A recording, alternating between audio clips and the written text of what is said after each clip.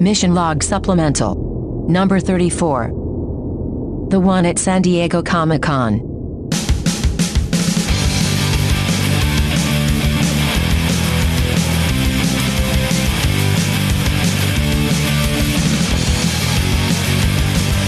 Welcome into this super supplemental edition of Mission Log, a Roddenberry Star Trek podcast.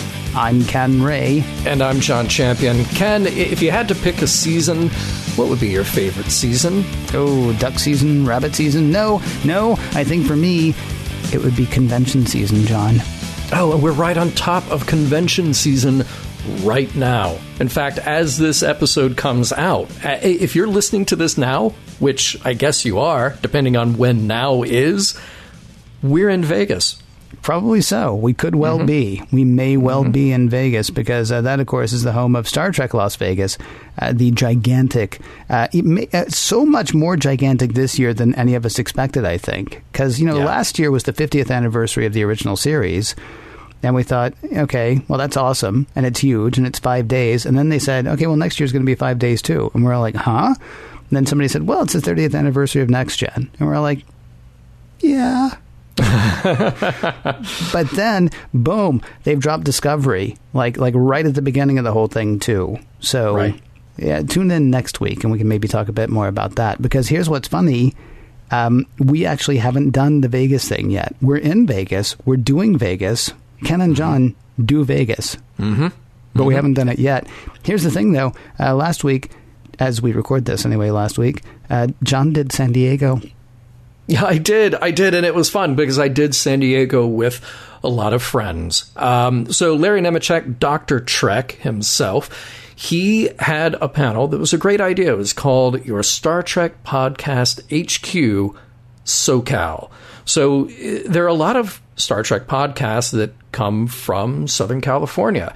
So he invited me to represent Mission Log. We had our friend Kayla Iacovino from TrekMovie.com. She, of course, does Shuttlepod 1 there. We had Aaron Harvey from Saturday Morning Trek, which is a show on Trek FM, dedicated to something that you and I are both big fans of. That would be Star Trek, the animated series, but kind of covering what was happening in the Trek world in the 70s.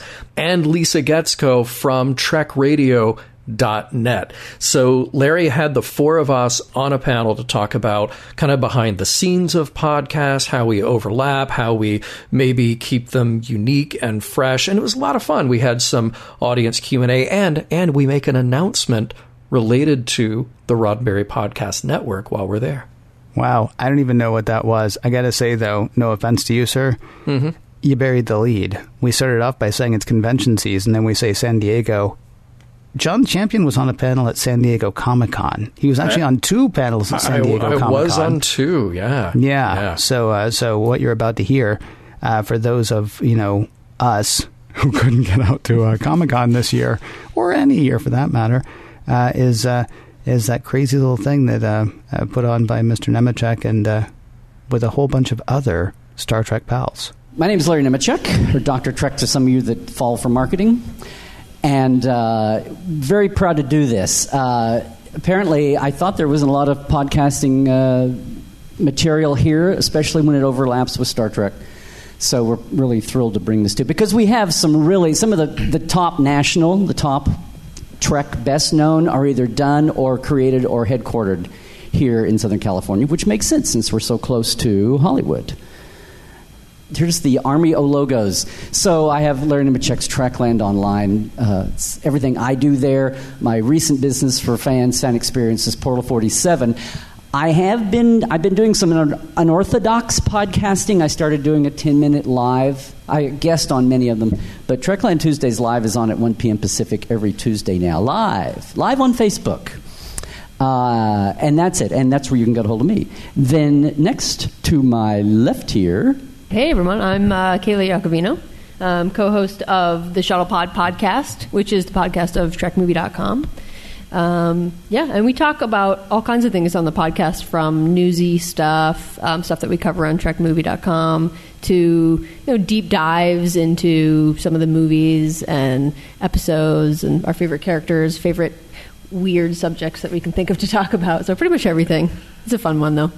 And then to her left is... I'm Aaron Harvey, and I am the producer and co-host of Saturday Morning Trek, which is Trek Movies animated series podcast, plus all things Trek in the 1970s. And we do a lot of the deep dives. We've interviewed some people from Filmation, which has been fun. We've sort of busted some myths about the color pink, which is... it's like, pink tribbles were not because the art director was colorblind. That was just sort of a fun story that was put to kind of cover up the fact that the person who did color them wasn't really caring anymore and just said, sure, fine, pink, whatever. It was Filmation. What do you expect? It was Filmation. Well, that's not fair. Yeah, so we've been doing that. In the summer, we've been doing a lot of kind of rewatches. We're inviting other people from the network to join me and one of my co-hosts and just listen along and watch an episode without kind of going too deep into it, and just like kind of a more mystery science theater kind of fun reaction. And I have The Edge up here real quick. Oh, yeah, and we've also just launched our Star Trek Discovery podcast, The Edge. So it's the... And you're like one of a group of four that rotate around. Yeah, it's sort of like, if you're familiar with Trek FM, it's sort of like the Ready Room, but with Discovery as the main topic. So we have 4 hosts that rotate, and then we're bringing other people in from the network, so everybody gets a chance to kind of test it out and try it out and get different voices, which I think is really important, especially with...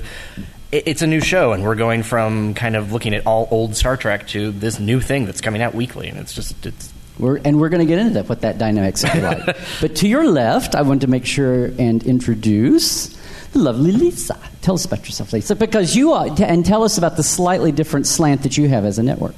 Yes, I know. Despite the fact that a lot of people like to use the word radio when they're talking about a podcast, when Trek Radio uses the word radio, we are actually an internet radio network. So we've been around. Just last month, we celebrated our 7-year anniversary. God, I can't believe it's been 7 years. And I have trekradio.net up there. You can talk to me afterwards if you want to know the joke. No, it's no joke. Pay no attention to other Trek radios out there. There is only one. And, I'm the Chief Operations Officer. I kind of stumbled into this through my experience just in broadcasting and management. So don't ask me a Star Trek trivia question. But we are the Internet's first radio network dedicated to the sci-fi community. And you have live DJs as well. We have live DJs. Shows? We have pre-recorded podcasts. We have live podcasts. We cover events like Comic-Con and other conventions, who shall not be named. And we do interviews with celebrities. It's a little bit of everything. It's kind of like sharing the creativity of our friends with the listeners, all in one spot. Well, speaking of friends, I'm really getting pissed at John because he was here a minute ago, and he's not here. I have his slide and everything. And okay. Sorry, I just beamed in, and I tell you, Act 3 of any episode is a bitch. Okay. You end up like this, but I'm glad to be here, Larry. Very glad to be here. That's some entrance, even for a library, John. Yeah. Okay. Yeah. We had a lot. That's awesome. Well, get a breath. Yeah, thank you. Okay, get some Triox. Okay, good. And right here. Tell us about what the hell you doing here. So, Mission Log, a Roddenberry Star Trek podcast. We've been at it 5 years as of first week of August. So in a couple of weeks. And around that time, we'll hit our 8 millionth download. So it's kind of cranking along. We're doing all right. Awesome. And recently the network has expanded. Yeah, so under the Roddenberry name, we're just in the birth stages of the Roddenberry Podcast Network, where we've teamed up with a couple of other great shows, Priority One and Women at Warp. And we felt like they served a need that we certainly weren't doing on Mission Log, because we're not a news show, and even though I do trivia, we're not a trivia show. We're solely dedicated to talking about morals, meanings, philosophy, ethics of Star Trek. And by bringing in Priority One, that kind of covers the news angle and certainly a heavy emphasis on gaming. And by having Women at Warp, that filled an angle that was specifically about feminist critique of Star Trek, which we felt like was an important voice to have. And we're glad to share the name Roddenberry with them, and glad to have their names associated with us. Yeah. So in the group here, I mean, I have come from a big background and lately focusing on live and interactive experiences with people. Kayla, you've got the huge Trek movie background behind you. Why don't I just go to the big group one there? Yay. The Trek FM network has a zillion different podcasts in it that have all come from Chris Jones's mind. You have a whole network, as you were talking about, and Roddenberry's got the Roddenberry name, and Mission Log was kind of the flagship, and now you're expanding out from that with all that. It's important to point out that, from the beginning, we felt like, right, well, why another Star Trek podcast? There are a lot of them out there. Well, why not? Everybody has a unique voice. There's a lot to be said about 50 years of history and different angles you can take on Star Trek. And we never, ever felt like we were in competition with anybody to do that.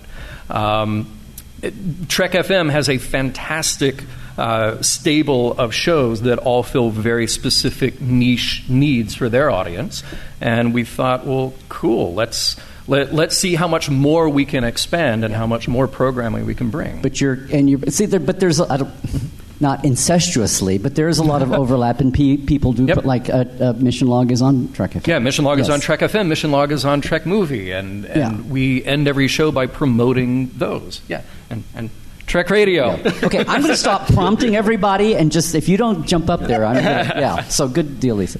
So just out of curiosity in the audience, is there anyone that has never listened to of any kind of a podcast? I know this is hard to believe, but there are podcasts about things beyond Star Trek, politics and sports and things. Oh, okay. Well, because I was curious. I was just curious to see what kind of an audience we would get if we had some non-podcasters get yanked in, or podcast downloaders, because that's always curious. So let me just let me ask the question: is there anybody that may have listened to podcasts of whatever subject, but have never listened to any of the ones that we've got represented up here? It's okay. I'm just curious. Just taking marketing. Okay, well, here's our chance to do it. Because the first thing I was going to say was, did anybody on the panel do this on any other of these topics before you did a Trek one? You had a career in broadcasting, Lisa, but, I mean, not these specified produced podcasty type things, which have come around the last 10, 15 years. Right. No, I got into it the last 7 years. Yeah. In terms of podcasting on the internet. Yeah. Well, John mentioned this too. One of the things, there are a lot of podcasts out there. It's almost like, well, it's not quite like fan films, which are now kind of going away. But there is that concern. I think anybody that has cares about the audience and is very aware of the Trek landscape is cognizant of not trying to just do what somebody else is doing. I mean, everybody's putting their own slant on it, or they're bringing the resources they already have to bear, or whatever, I think. Is there anything, here's the thing, is there anything particularly difficult about doing a podcast about Star Trek? And here's the thing. We've been in 12 years of fallow times, right? And now we have a show cranking up. Is that conjuring up any... It's exciting, but it's also, we've got the CBS and licensing side ramping up a little bit. Has anybody bumped into any legal issues with the franchisee? And or any other things? That was a bad time. And is anybody seeing a challenge as well as the excitement of having a live show finally for the first time in the era of podcasting and social media? There's a lot of questions in there. I think I have a lot of answers for various questions. Joe, go. I think for one thing, jumping in what you're saying about this idea that we're changing from a time when Trek has been at its nadir. It's been we haven't had a lot of activity. There's been the JJ shows, but they've been few and far between. It's not something we can keep up with like a television show. And it's surprising to me how it's not difficult at all, I think, to have so many Star Trek podcasts. Like, even as a fan, I think I'm surprised. We just all the podcasts we've named, and there are more, how they all exist, and they really don't step on each other's toes. Yeah. And you come up with ideas of things to talk about that people haven't talked about before, which is kind of surprising, but I think it speaks to how big the Trek universe is. But now I think, especially being with Trek Movie, who's the website that my podcast is underneath, we're foremost a news site.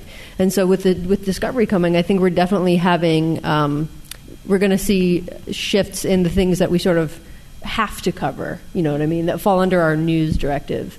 And the idea of maybe spinning off other podcasts to cover that. So I think that's an entirely different kind of a show, but it's just as exciting, I think.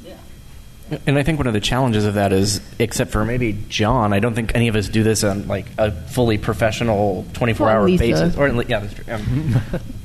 That, for Kayla and I, it's like, we have regular jobs that we're trying to do at the same time, and it's just like, why did this have to come out now? Because I don't have time to write up a story and then record it. So it takes a village. It's a balance, but and having it doesn't make itself. Starbase. No, it doesn't make it. It takes a village, and it doesn't edit itself either, which is really frustrating. But even Trek Movie and Trek FM share stuff back and forth because it's just I don't think we could do it otherwise. So. Well, Larry used the word incestuous a lot of Trek FM. In the best way. In the best way. I said that, too. Right. I said in the best way. Best way. A lot of Trek FM podcasts, we play them on Trek Radio. And to go back to your statement about kind of how it's changed, maybe over the last 10, 15 years, is 7 years ago when we started, we really just wanted to create that hub where all of our talented friends could show off their fanaticism for Star Trek, for sci-fi, and it's now there's more than I can count. There was a few back then, and it's grown tenfold just over the last few years. Trek FM on your network or your radio first. The podcast. I think the number and the quality. It's like a lot of anything that's come along. Kind of like the fan films in a way, only a lot more in number. There were only so many fan films, but there's mom and pop in the backyard podcasts, sure, or in the garage, literally, maybe, and then some of the most everybody's here are like really well produced, slickola things that compete. Would compete with anything. Does anybody have a sense for how the world of Trek podcasting compares? Maybe not with like politics and sports shows, even, but with the other genres like Star Wars. I haven't sat down to see how many podcasts of Star Wars there are, or for Marvel or DC. There's or three. Name. There's three. But they're big ones. Yeah, right. Yeah, they're really big. It's funny you say that because we did a couple years back tried to start a second channel that was HoloNet Radio, and there are like millions of Star Wars podcasts. But they don't, other than the three big ones, because I know who you're talking about, other than the three big ones, but they don't do things regularly. Yeah. They'll like be quiet for a couple of years, and then they're excited right now with all the movement around Disney and the new films and things like that. In fact, last weekend, D23. But for a lot of lean years there wasn't a lot of consistency. So it's with Star Trek, there was, even in the lean years, there was that consistency in podcasting. Isn't it funny how, once again, Star Wars is making so much noise over a few hours of actual... Don't make me choose. But it's funny because both of you have touched on this, how in the leaner years of Trek is when podcasting came to being a thing, and then, had even a resurgence. And even though we're super lean right now, leaving that area now, but we've been super lean on Trek. That's when all these Trek podcasts grew up. I think that just speaks a lot. I think and that's Star when Trek. You get back to Larry asked about legality or legal issues.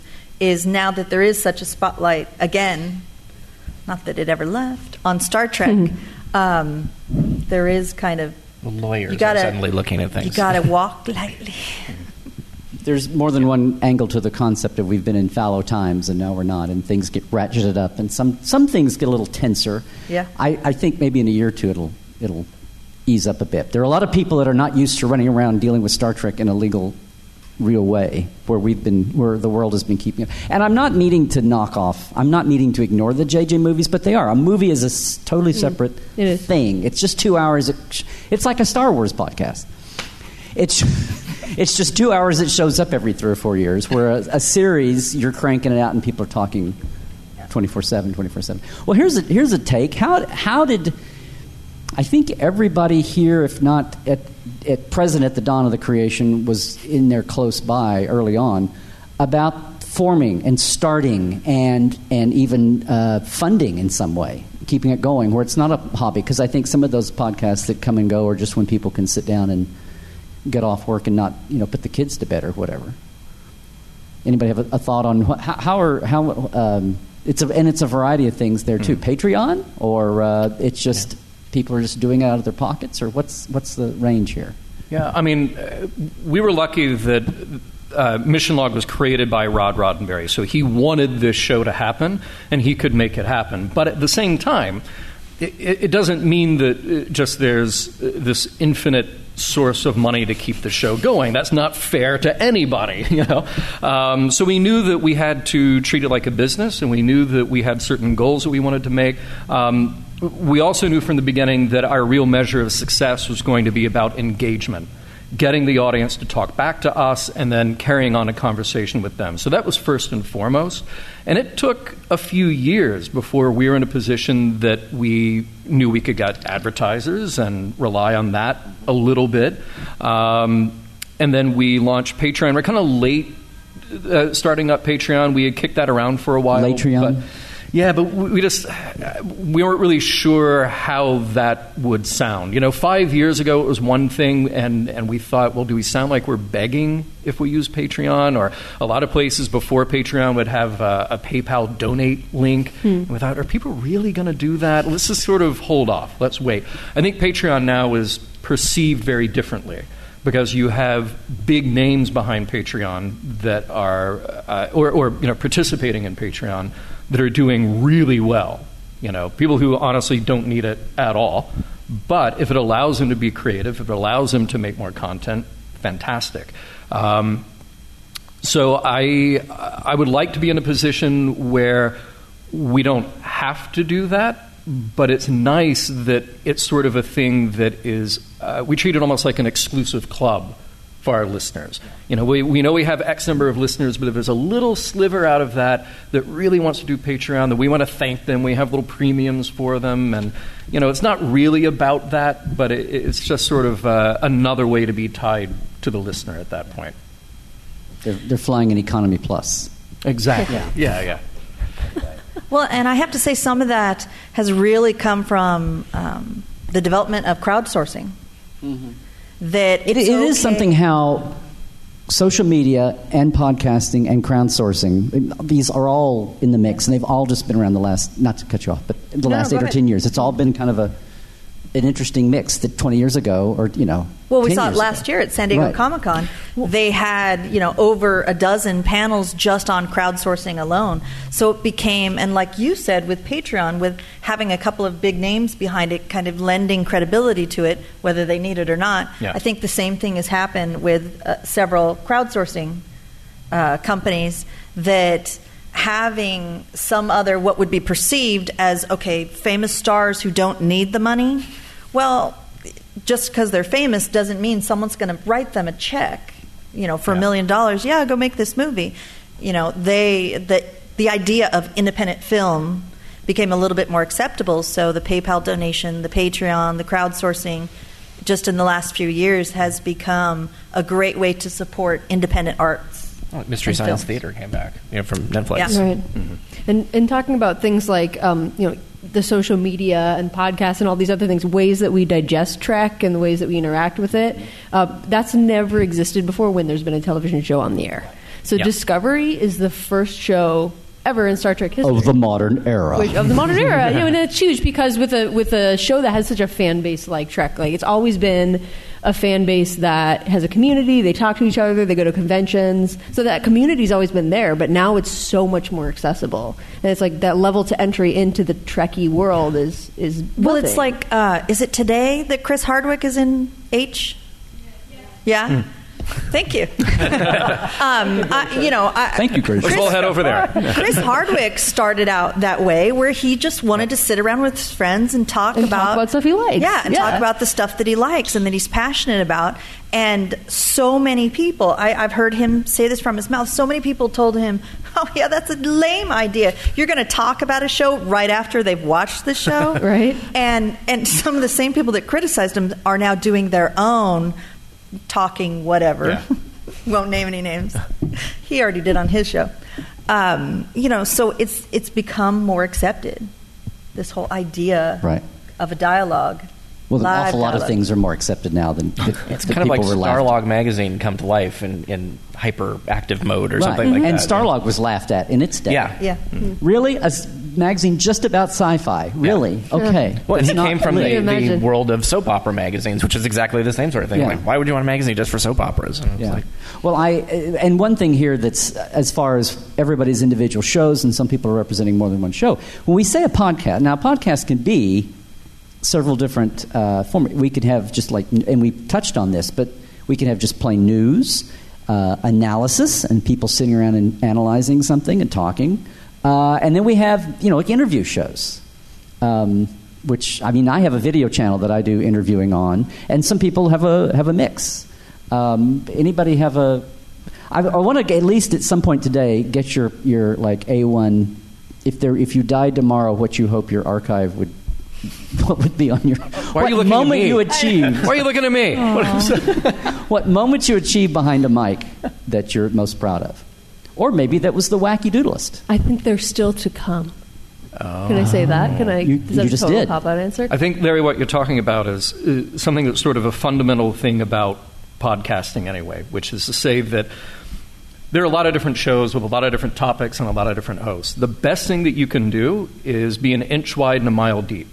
So I know a lot of people who say, well, I want to start a podcast because I'm a funny guy and I like to talk to my friends. All right. Good luck finding an audience. But if you're a funny guy and you like to talk to your friends about something that you're passionate about, that you have a unique take on, that you can then go find that audience and nurture that audience, then you've actually got a show. And that's why Star Trek podcasting works across the breadth of the internet, reaching this huge collection of fans from all different walks of life, because everybody on this panel does something very unique, and they have a specialty, and they have a passion with a particular voice for their individual topic. So, Ken and I do one thing, and we crafted that from the very beginning to say, all right, here's what we want to pick apart about Star Trek. And we have to remind listeners every now and then, particularly if they're new, oh, well, you missed this thing.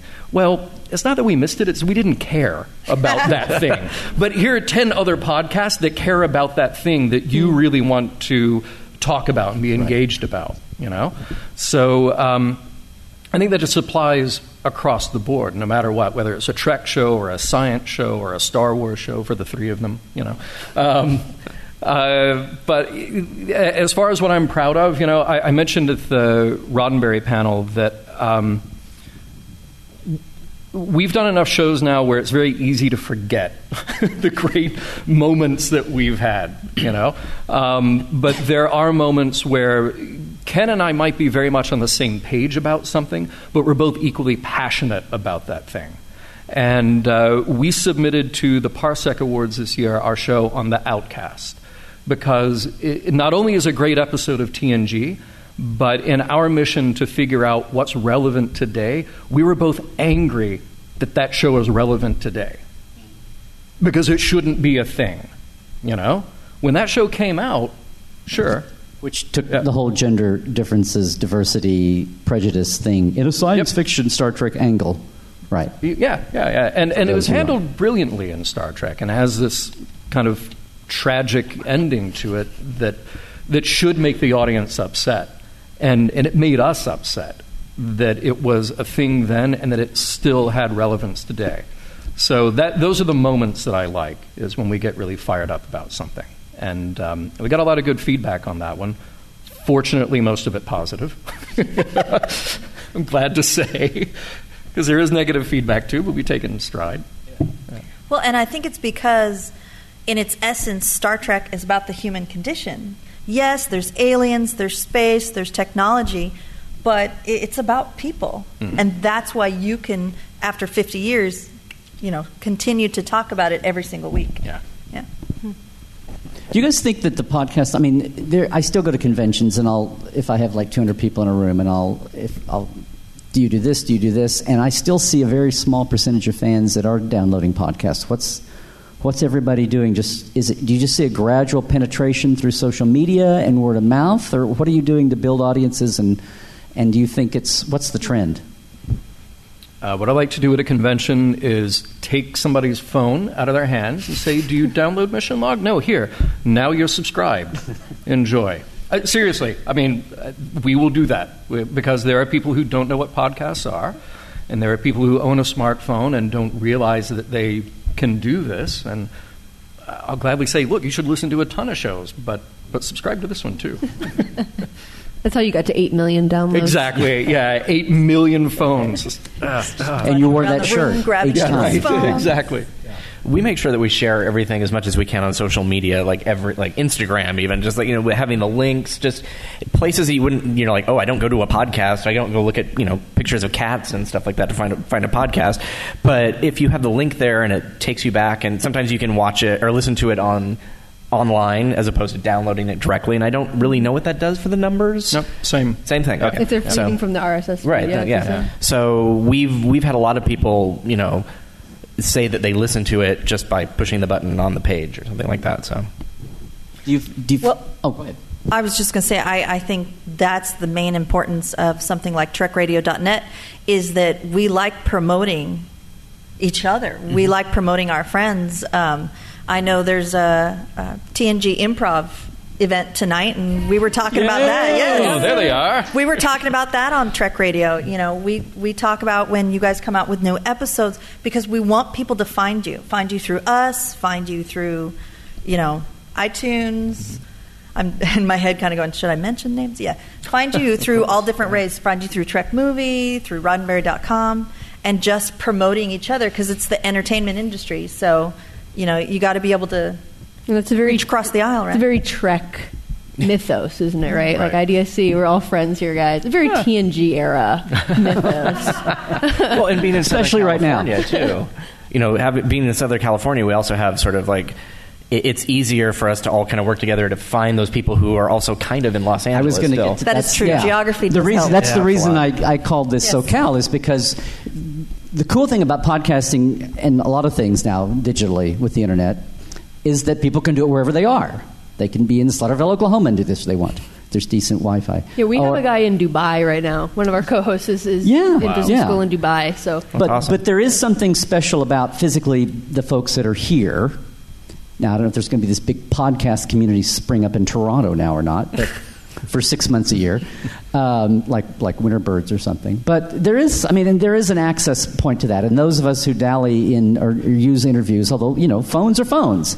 And I heard this rumor that podcasting is mostly audio.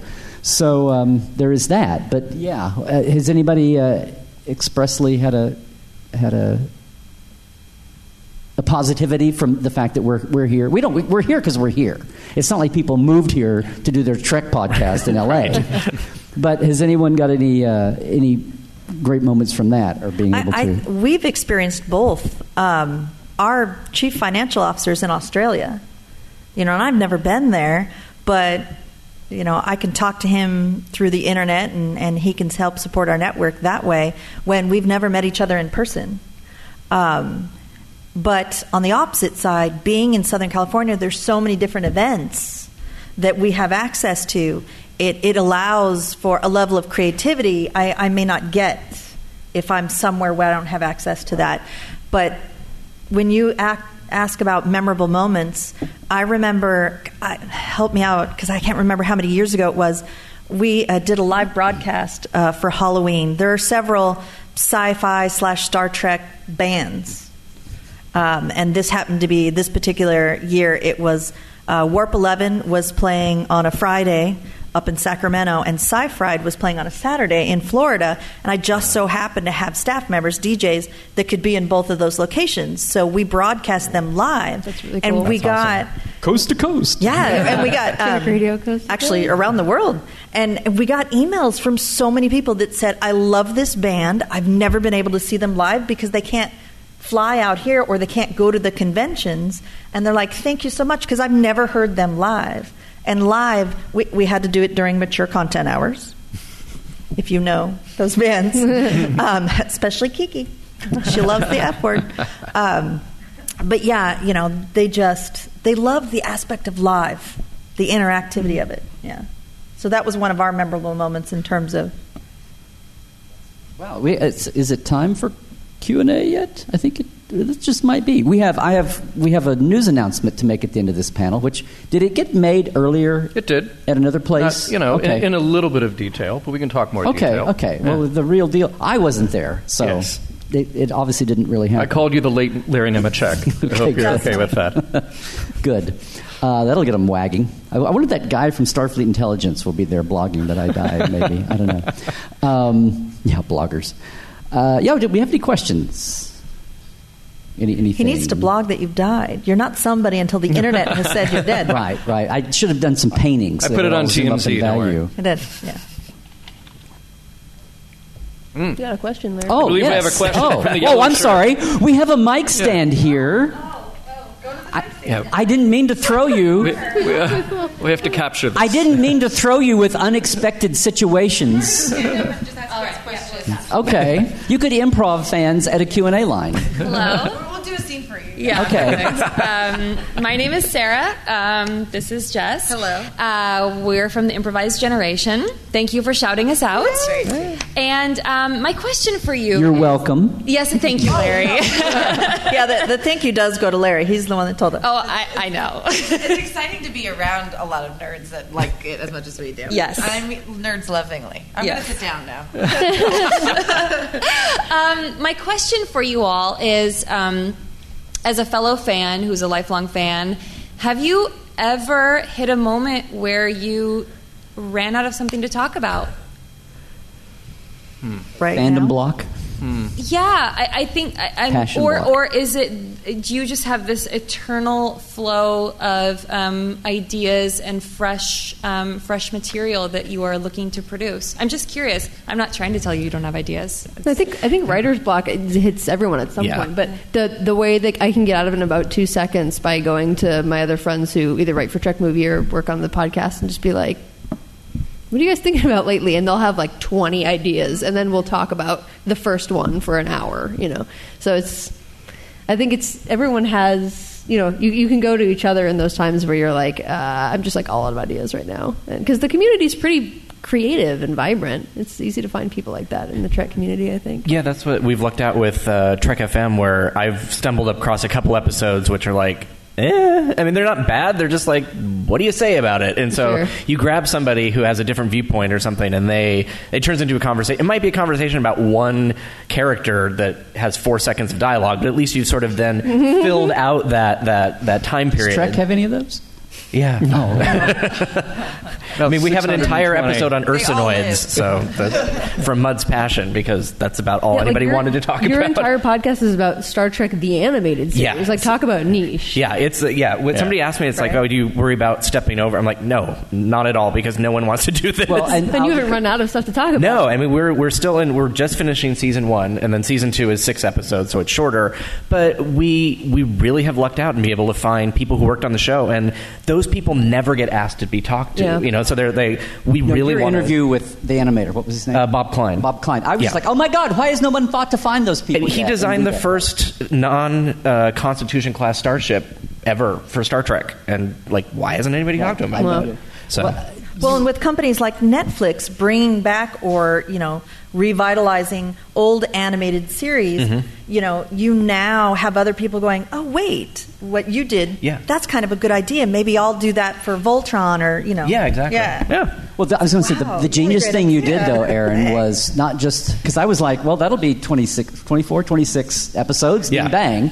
But you say Saturday Morning Trek and the 70s. Right. Fandom, which was the revival decade. So we've talked about Starlog Magazine and all sorts of stuff. Right, and the rise of conventions and zines and all that. So this might be a little too inside baseball, but... Not with this crowd. So, yeah, right. So Ken and I are in a very bad habit right now of recording our shows on a Tuesday night before they're due on a Thursday morning. None of the rest of us do that. Yeah. We at one point we were about 8 weeks ahead, which was awesome. Wow. It's been a very long time. Yeah.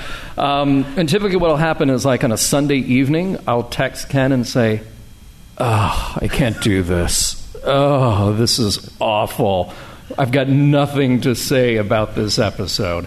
And we'll kind of go back and forth a little bit, and it's like, well, what about this particularly terrible thing? Or what about this particularly awful thing to talk about? So we'll kind of make light of it, which some of our audience hates, but, we try to warn them that we just would have to decompress sometimes. Like our show, it can't always be serious. It can't always be about heavy social issues.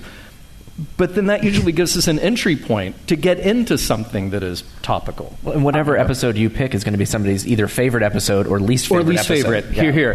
Aaron actually designed a beautiful Aquiel tattoo for me, which will never, ever see the light of day. Certainly not on my body. Are you saying because of where it is? Are you saying that it's not where the shirt is ripped? Yeah. Are you saying that you've got feedback that they were opposed to humor, or they were opposed to they were just very straight arrow and didn't like you finding fault with something, even if it was like a tiny little thing about being negative, quote unquote, or critiquing it? And they were like, how can you find anything negative about this Star Trek? You're doing something right when you get email from people saying, you're pushing your liberal agenda, or you're too conservative about this, or you're making too much fun of this, or God, don't you guys ever lighten up on this thing? It's just meant to be a joke. Or just every end of the spectrum, we get email about all of that. So you're pushing somebody's buttons, even as nicely as you try to present something. We try. In fact, I just got an email today from somebody saying it was in Dissent Part 2, and we were talking about political realities and how that episode shows this character that is a strong man promising things to people, and Lors Borgs. Pardon? Lors Borgs. Lors Borgs. Yeah, yes, say that 3 times fast. And we were very careful to not tie that into political specifics. We were talking about general ideas here. And somebody wrote in and said, "Thank you for doing that." And I said, "Look, there's a very good reason, because one, we're not trying to turn the audience off from the message. The message is more important, right? And the other thing is, we want the show to go on and on and on. We want this show to be relevant 5 years from now, 10 years from now. And it's not just about this thing that happened in the news yesterday. It's about big ideas that influence political tides." Well, and for some strange reason, maybe the fact that people are still, even the original series, are finding their way to the show, it's speaking to them. If it's not about Vietnam or overpopulation, but all the issues that they tackled in subtext are still finding resonance today. And sadly, war hasn't gone away, hunger hasn't gone away, social injustice hasn't gone away. But right, when it's not about a specific identifiable thing. Well, and sometimes I think you can find conversation in the negativity. You were talking about, this one particular episode, you're like, oh, I don't want to do this. You can't hide that from your audience, because there's probably somebody out there that's just like, yeah, I got nothing to say about that episode either. You have to be honest with them about, I don't like it. Because then in that negativity, there's that conversation, that dialogue back and forth. It's making me think of recently, we actually tweeted a photo that came from someone working on the new series of I'm going to get dirty looks from my resident Klingon, of the new Klingons. We got so much negativity for that. People just emailing us, getting all kinds of hate mail. It gets old. How could you? How could you? You've ruined the Discovery messenger. for me. We're just the messenger. I'm canceling my, all access account. And I'm just like, what? Sure you are. No, seriously. They're like, how could you tweet that? I'm like, it's coming from CBS. You've ruined it. You've spoiled it. It's coming from their press room. It's like, don't give me. Oh, you mean that it was spoilers? Yes, they were saying we killed it. Wow. We killed it for them. Not what I thought they were saying the that they didn't like it. Yeah. The fact that we leaked it. That's hilarious. Okay. And then I don't know what it was, because it got picked up by the Nerdist, it got picked up by Screen Rant, and our email just started, David and I, our email just started blowing up, and we're like, what? Oh, I know what you're talking about, the photo that one of the extras took, and then the extra was fired. Just wait a couple days, folks. You're going to see them on the other stage. Yeah. Those very same Klingons. Oh, it's like the year that I said that CBS and Netflix had made a deal for a new Star Trek. Mr. Starfleet Intelligence blogger in Phoenix that year that said, I was saying it would be stupid for Netflix not to be trying to talk to CBS and Paramount about doing... He left out a few words. Yeah. And he said that I announced Larry Nemeczek at this little panel at Phoenix Comic-Con with, on Memorial Day weekend, announced that CBS and Netflix had made a deal for a new series. With Kayla, on more than one occasion, we've had to find an article and that doesn't sound right. And then you'd go do some fact checking, oh, you left out 4 words that totally changes the meaning of it. Yeah. So we would contact somebody who was at the event and then change it, and then oh, here's the correct article. And it was almost like you ruined it for us. It was like, we just fixed it. Whenever you're starting to get bored, you just go through your hate mail. I really am starting to see the rise of alt-right genre writing. It's take a topic, especially with Discovery in the last year, and there's one writer, it's either her or it's her editor making her do it, that it's whatever's going on, find the most negative thing, and it's a major website. It's not Starfleet Intelligence Blogger. It's a major website, and it's what your question a while ago about finding things to keep going. Everybody here has mentioned kind of a micro case. Yeah, a micro case of what basically is. I'll be sitting there whether I'm looking for it or it hits me. If I'm looking at Facebook or Twitter, and there's a news. Not only is there news comes out, but then you have about 1/4 of the internet reacts in a. It's really. Really, people? I think, there's some one-off reaction. And then I see that 10% of Twitter or 10% of Facebook is... that's what's amazed me, is some of the... How in the hell did you come up with that angle on that? Really? That's what your take is? The things that people find who are supposedly fans, that's their angle. That's the problem. Yeah. And we've all... When they announced the new Doctor, when people was welcome to the last year and a half of our lives, of everybody just freaking out about everything. So Trekkies do that best. On the one hand, you got to love Trekkies for nitpicking everything. Why do you think we have a million different Star Trek podcasts where we can talk about some random species in 5 minutes of the animated series? Yeah, exactly. That exists because Trekkies are nitpickers. So on the one hand, you don't want to take that away. And that's part of the 51 years. So that's part of its greatness, even though it's a complete pain in the ass. It's also part of the greatness of Trek, right? But understand that because when you watched the exact same episode I did, you came away with something different. Completely different. That doesn't invalidate your experience, right? IDIC, it's okay guys. that I didn't like this and you loved it. That's all right. Yeah. Totally. And dare I say, reflects back on the Shakespeareanness of Trek, where people come in with different life experiences and it speaks to them in different ways, which is universality. Yes. So I want to take... So I know we've got so many more at the mic. Was that I'll do a question? Or okay. Well, I wanted to take a moment here. I was kidding earlier on. John and I have a little news announcement here. I said at the beginning, I said 6-8 years ago, when podcasting first became a thing, and when Chris Jones approached me to start coming on Trek FM as well as a lot of other places, whether I should be doing my own.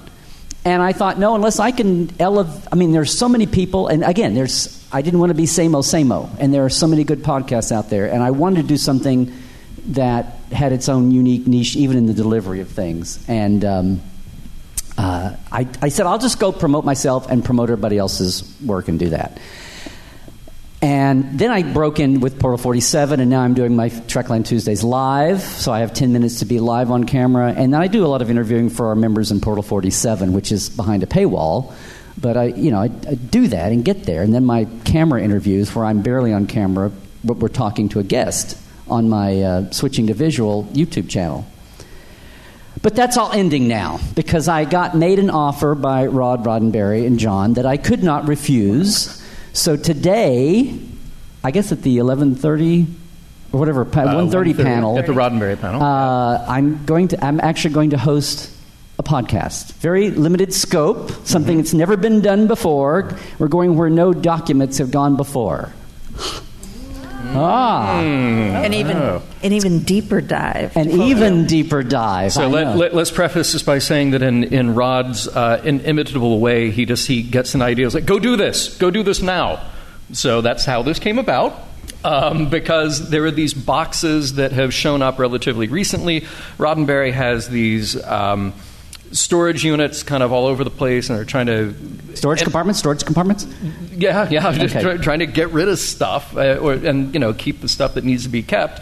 And some new boxes have shown up, and what are we going to do with all this? Well, Larry came by one day, and we started looking at things. I guess I should go ahead and say a little bit of what this is, because I didn't talk about it at This is your moment. We have like Roddenberry. a couple of minutes. Yeah. So part of what has been unearthed is this box of stuff from Planet of the Titans. Ring any bells here? Yeah. The God Thing. The God Thing? Philip Kaufman's script for Star Trek. Just stuff that really hasn't seen the light of day. And one of my favorites, I don't know if you put it in the slideshow, but you took a picture of a document with, in big letters, it's on like a legal pad written in pencil, aha! And we think it might be Gene's writing. We're not really sure. It was somebody in a story meeting. So you found all the stuff I've been looking for. Well, yeah. And here's the bizarre part of it, though. Like, it is completely out of order, and we're trying to put it together in a timeline that makes sense. So one of the things that Rod asked us to do was every episode, and we're talking about 15 minutes, just to focus on a paragraph or a page or a piece of a document, that we label it with as much information as we can about the year, who it's from, who it's to, the context. So then hopefully you can go back through the podcast and sort of build a timeline of what was happening. And this will cover everything. This not just the 70s time, but there we go. Yeah, this is from early Star Trek to new Star Trek. Yep. So I'm going to revise our little logo board there and add in the Trek files. And this is starting, we're saying, early September. Soon. Yes, soon. Soon. We like soon. Yeah. This fall soon. Thank you all for coming out today and asking questions. Yes. Anyway, thanks a lot.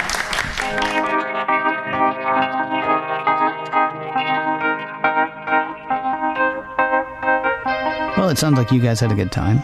Well, we did. I think that would be an accurate assessment. And thank you again to Larry, and thank you to everyone who was on the panel, and thank you to everybody who came. I made some new friends while I was down there, and it's just always a good time to hang out and talk Trek. So, as we mentioned at the beginning of the show, we're doing that again this week. And we're actually doing that again this week. Both John and I are out in Vegas. If you're out there, I think John mentioned earlier, stop by the Roddenberry booth and say hey. And then directly across from one side of the Roddenberry booth are the other two shows from the Roddenberry Podcast Network. Women at Warp are going to have some people there. I don't think all of the Women at Warp can be there, but a couple of people from Women at Warp will be there. Same goes with the Priority One. Now, they have an armada.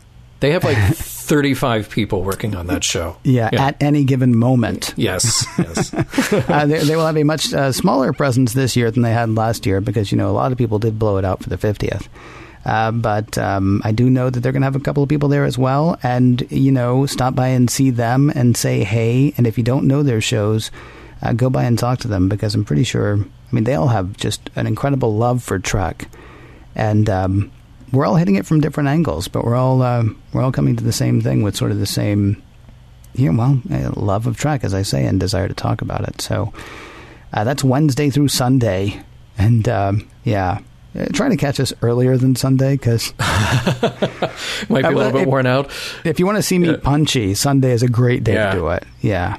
Well, see, what's funny to me, Ken, is at the beginning of this episode, you said that you were a little bummed that you couldn't come out to San Diego. So I kind of, I did the heavy lifting for us and went down there, came back the very next day, but, made a presence there for Mission Log. But if you think about it, right now, as people are listening to this, if they're listening to it right now, you and I are at the Rio, and you might be by the pool with a nice frosty beverage. I have never been by the pool at the Rio. I have never once been by the pool at the Rio. That's a true story. Oh, well, I'm going to say that the frosty beverage part is probably more accurate. I have never not had a frosty beverage at the Rio.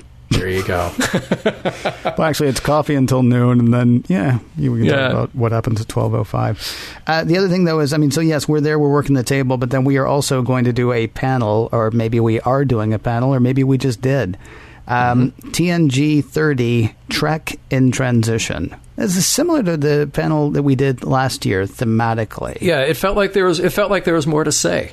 Yes, and so as we approach the end of Next Gen, which both John, well, I have. I mean, I know your Trek was TOS. This was my Trek. And so where we're going now, yes, I'm familiar with characters. Yes, I'm familiar with some of the story arcs, but I don't know the Trek that we're going into nearly as well as I know TNG. So we're going to look at sort of where Star Trek is at that time as different writers take over, as Gene Roddenberry's influence, while still present, maybe is not quite as strong as it had been.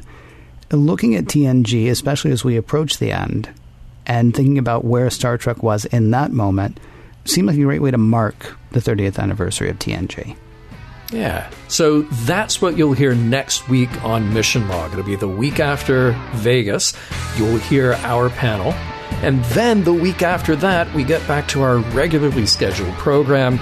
You'll hear Gambit, not just part 1. What? No. You'll hear Gambit part 1 and Gambit part 2. And that'll all be in one super fun-sized episode of Mission Log.